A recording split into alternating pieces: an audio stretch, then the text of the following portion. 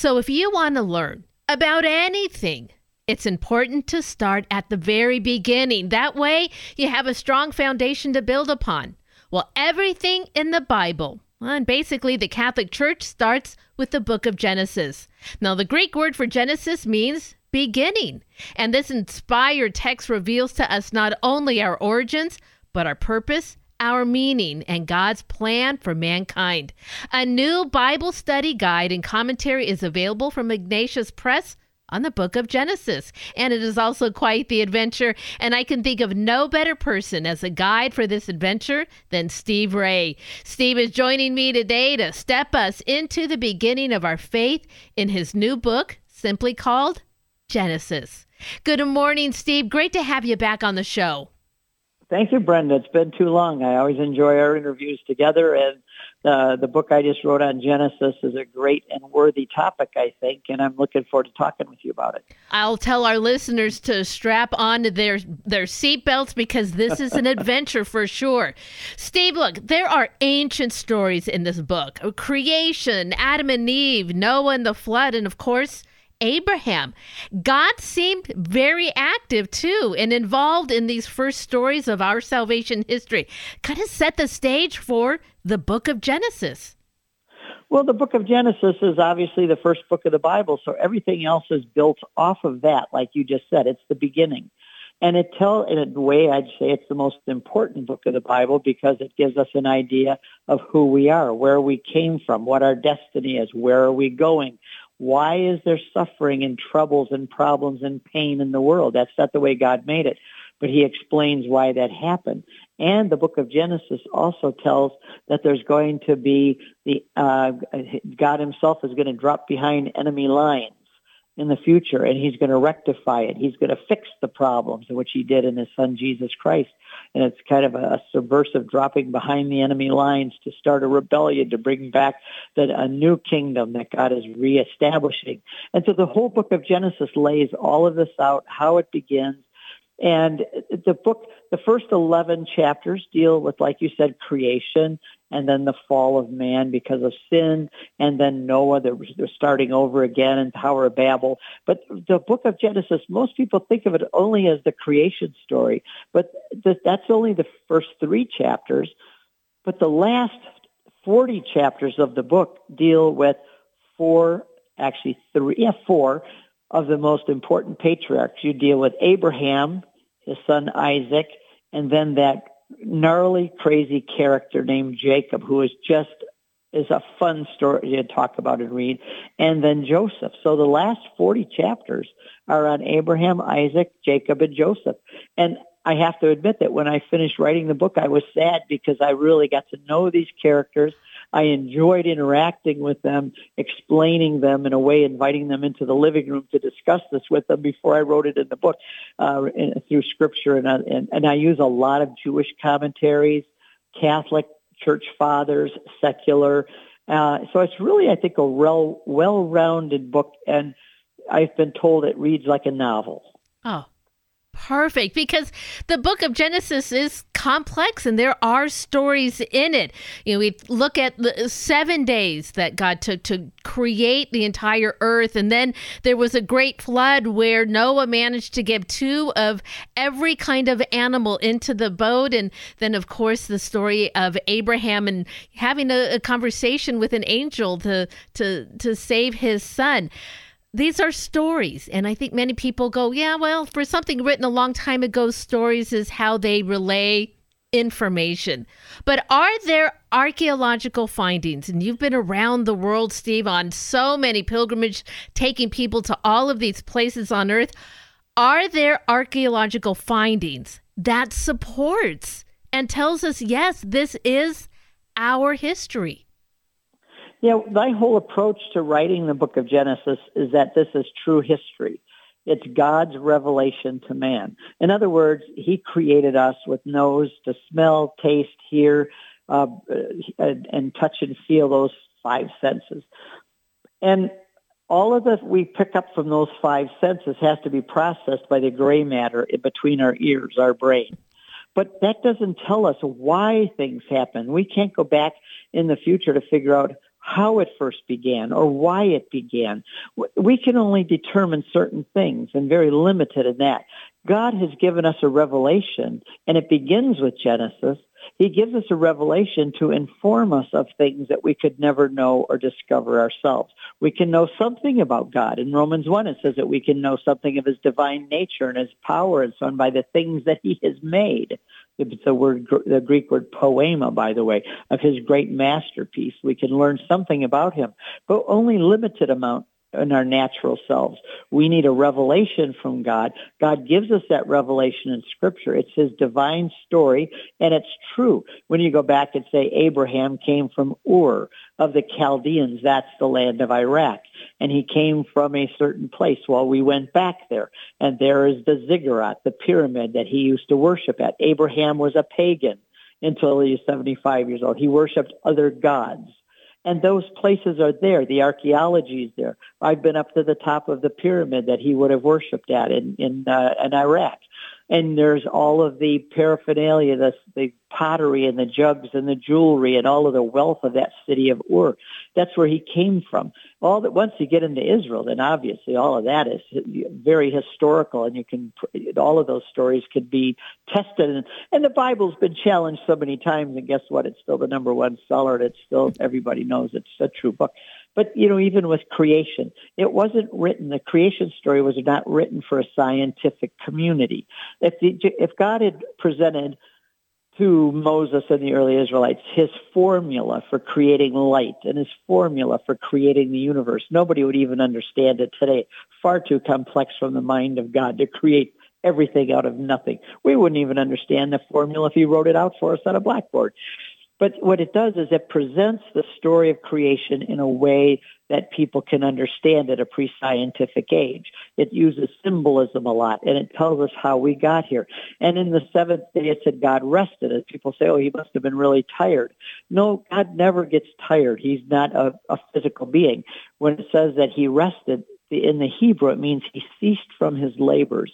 In other words, he took all of that creation energy, and then he ceased from his labor, and he stood back and said, what I have made is very, very good. And he then is continuing to work. He never stops working. If he stopped, he keeps us in existence every day. If he didn't physically keep us in existence, we would vanish. So this is the whole idea of the creation story was written so that we could understand how we got here, what the purpose and meaning of our being here, and why we got into the trouble we got into in Genesis 3. Steve Ray joining us this morning on The Morning Blend, his new book, Genesis, a Bible study guide and commentary, out by Ignatius Press. Steve, you mentioned just a few minutes ago talking about the commentary that you put together, and you referenced many Jewish commentaries and rabbis, and also our own Catholic faith. Is our understanding of salvation history and interpretation of this book of the Bible very similar or even identical to that of our Jewish brothers and sisters who look to this book as a foundation of their faith as well? Yes and no. It is because they understand how God created the universe, how he created mankind and Abraham and Isaac and Jacob. What they do not see when they study Genesis is what is the fuller revelation that we now have in Jesus Christ. Because Jesus Christ is the Messiah that was promised all the way back in Genesis 3 when sin came in. God went walking in the cool of the evening looking for Adam and Eve for their regular evening walk.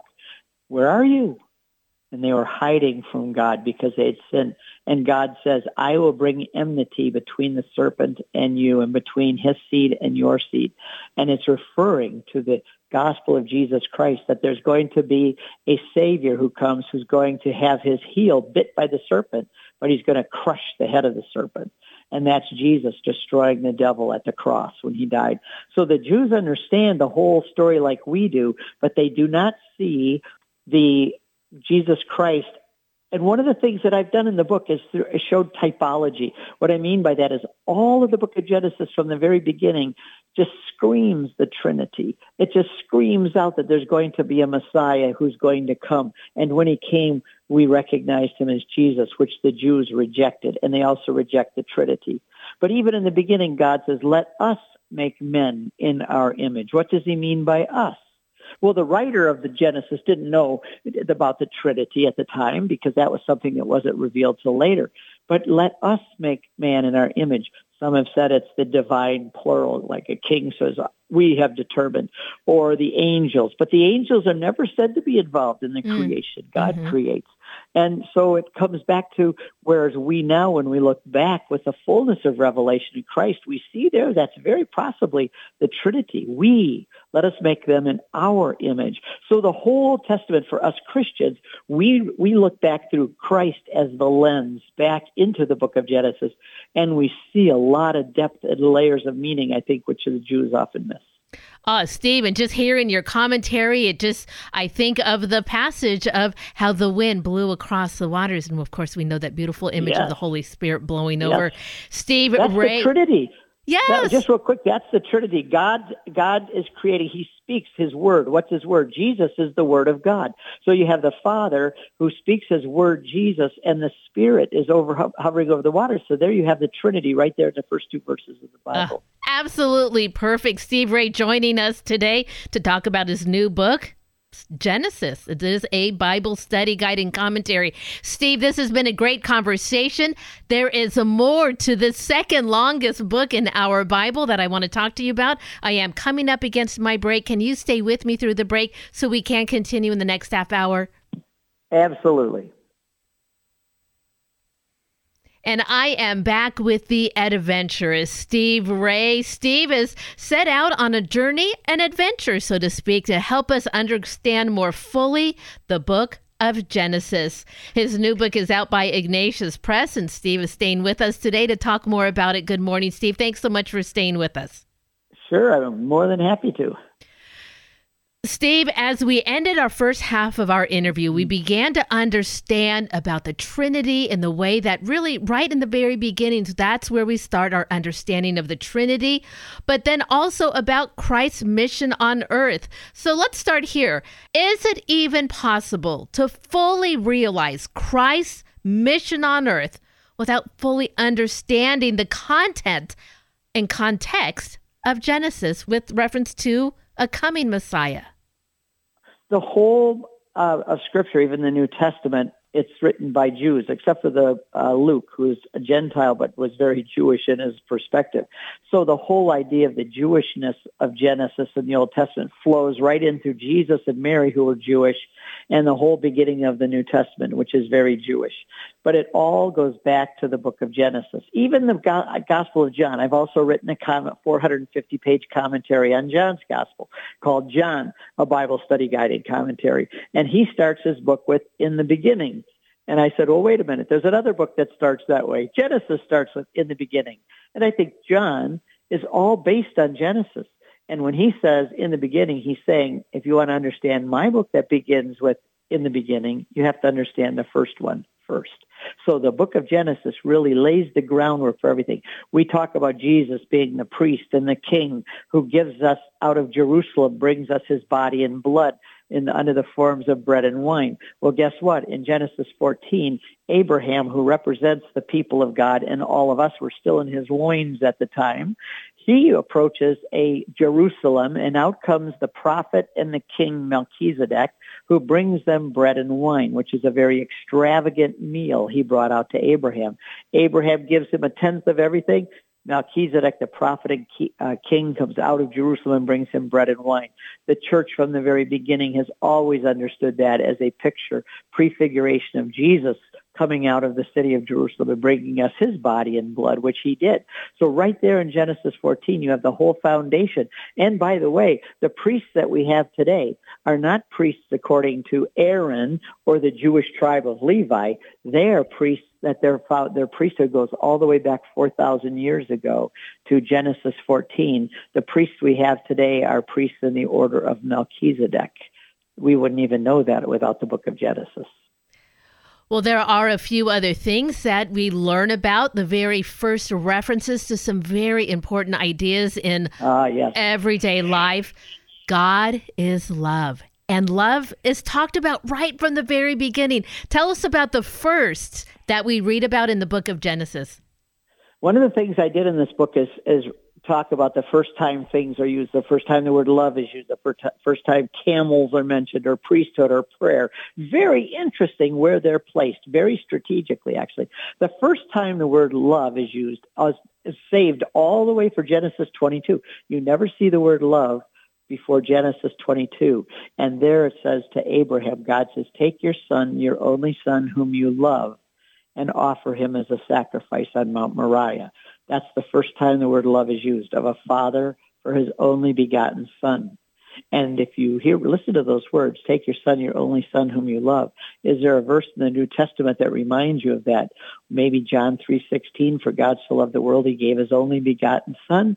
So in this picture of Abraham, who is now going to offer his only begotten son, is a picture of God the Father, who 2,000 years later is going to offer his only begotten son. And guess where Mount Moriah is? It says, take your son to Mount Moriah. We find out that Solomon built his temple on Mount Moriah 1,000 years later. And then 2,000 years later, Mount Moriah is the top of the mountain, the top of Jerusalem. And where was Jesus crucified? In Jerusalem. So the Father brought his only begotten son to the same place as Abraham and offered him as a sacrifice there. And then it gets even more interesting. In the book of Genesis, it says that Isaac carried the wood of the sacrifice on his back. What did Jesus carry on his back on his way to the sacrifice? The wood of the cross.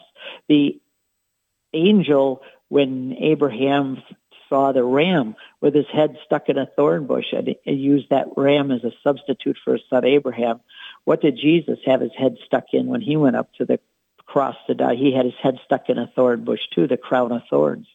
Now Abraham, he loved his son, and he was probably 15 years old, but a 15-year-old boy could have resisted his father over 100 years old. So it also appears that Abraham, and the Jews teach this as well, that Abraham was a willing sacrifice. He didn't fight his father. There's no way his father could have gotten him up on top of a big altar without Isaac helping him. So Isaac was a willing victim, just like Jesus was a willing victim. So the parallels between Abraham and Isaac in the sacrifice, with Jesus and his son as a sacrifice, you see the whole passion of Christ before you ever get out of the book of Genesis. Steve Ray is joining us on an adventure today into the book of Genesis. His new book title, in fact, Genesis, a Bible Study Guide and Commentary, out by Ignatius Press. Steve, your knowledge of the Old Testament is vast, and your ability to connect it to the world is incredible. For many of us, though, I feel like maybe I might need a stack of history books and a big Bible that's written easily for just common people like me to understand, and then crack open the book of your study guide. For our listeners, kind of explain to us, though, how you've written this so that way, well, all of us can get through this book with just a very ease of understanding. I'm not a theologian or a philosopher. I'm a simple guy. And a simple guy who loves the Bible. My mom and dad were Baptists, and they taught me to love the Bible from the time I was 7 years old or whatever. I had to learn all the books of the Bible and memorize them. They gave me a great love and desire for the Bible, and I have 20,000 books in my house mainly about the Bible. So, but I'm not a theologian or a philosopher. I'm not writing this for the high academic realms. I'm writing it for average people with great stories that I tell to relate the book of Genesis. And I'll give you two examples. One of the editors who's with Ignatius Press editing over 40 years said she had a hard time editing my book because she kept forgetting she was an editor, and she got engrossed in the story and would be reading along 10 pages and said, oops, I got to go back. I'm supposed to be editing this book. And another person who read it said that in chapter 2 about the creation, that it was so meaningful that they read it with tears running down their eyes about how God had created male and female and his purpose for them, and how the male and the female were to interact together under the lordship of Christ and in the garden. And tears are running down her eyes when she read it. She said it was like a devotional Lectio Divina kind of a thing. So it really reads like a novel. I think that many have said they can't set it down. But I wrote it that way to be fun, but I also brought out the deeper meanings and the typology and where the Trinity is being reflected and where you can see Christ in the very beginning. You can see, oh, and by the way, for those three, remember when Abraham was in his tent in the sun at the heat of the day? It was noon, and it's so hot. He was in the shade sitting in his tent, and all of a sudden there were three men standing there. It doesn't act like they arrived. It's just like they were there, boom, and he surprised him. And he calls them Lord. And we learn that those three strangers there were the Trinity. Ambrose and Augustine and the fathers of the church say, when we see these strangers talking to Abraham, we're walking in very deep waters, because here we see the Trinity. So I like to say, where's the only place in the Bible we see where God walked on the earth with all 6 feet? The Trinity came down to visit Abraham. And so this is something that I go into great detail about, too, in the book. Well, it is a big book, many pages, and I just look forward to just reading so much more about this, Steve. I am so appreciative of your time today. We just have a moment left for our listeners. I can't let you go without finding out where's your next adventure coming up that maybe some of our listeners might be excited to join you on one of your pilgrimages. Well, that's great. I'm leaving for Poland in a week with 2 buses. We have 4 groups going to Israel still this year. Most of them are sold out. I think over the Christmas break, which we have for families bring their kids on that trip, and it just is a powerful, powerful effect on children and young adults. And so we still have a few seats there, but the other trips are sold out. Next year, we're going to Jordan and Israel. It's a longer trip, but fascinating, because Jordan is the other part of the Holy Land. And so we're going to go through Jordan and Israel. We're doing Holy Land Part 2, which is all new sites that we don't do on our normal Holy Land trip. We have a St. Paul cruise coming up, where we're going to follow all the footprints of St. Paul through Turkey and Greece on a ship. And then we've got coming up in 2025, we're going to see the Shroud of Turin, and we're going to be doing the Saints and Shrines of Italy, because it's going to be the 25th Jubilee, a 25-year Jubilee. So we're going to Italy, and we're invited Teresa Tomeo to come with us on that. And a lot of other trips, too. They're selling up fast. A lot of people know Father Dwight Longenecker. He's going with us on a trip. He's going with us in May, and we're going to kind of tag team on that one, and we're going to both be teaching together along that. So people really should jump on that one in May of next year. And go to CatholicConvert.com. Everything's there. You can buy my book there. It's autographed. Every book that I sell I've signed them, and all our pilgrimages are there. So CatholicConvert.com. Oh, fantastic. Well, I will include that link in the podcast of this interview for our listeners. You can get right to where you need to be to find out more about Steve Ray and his upcoming pilgrimage, and purchase a book for yourself. Steve, thank you so much for your time today. I appreciate it. God bless you. Safe travels. Thank you, Brenda. God bless you too. Bye-bye.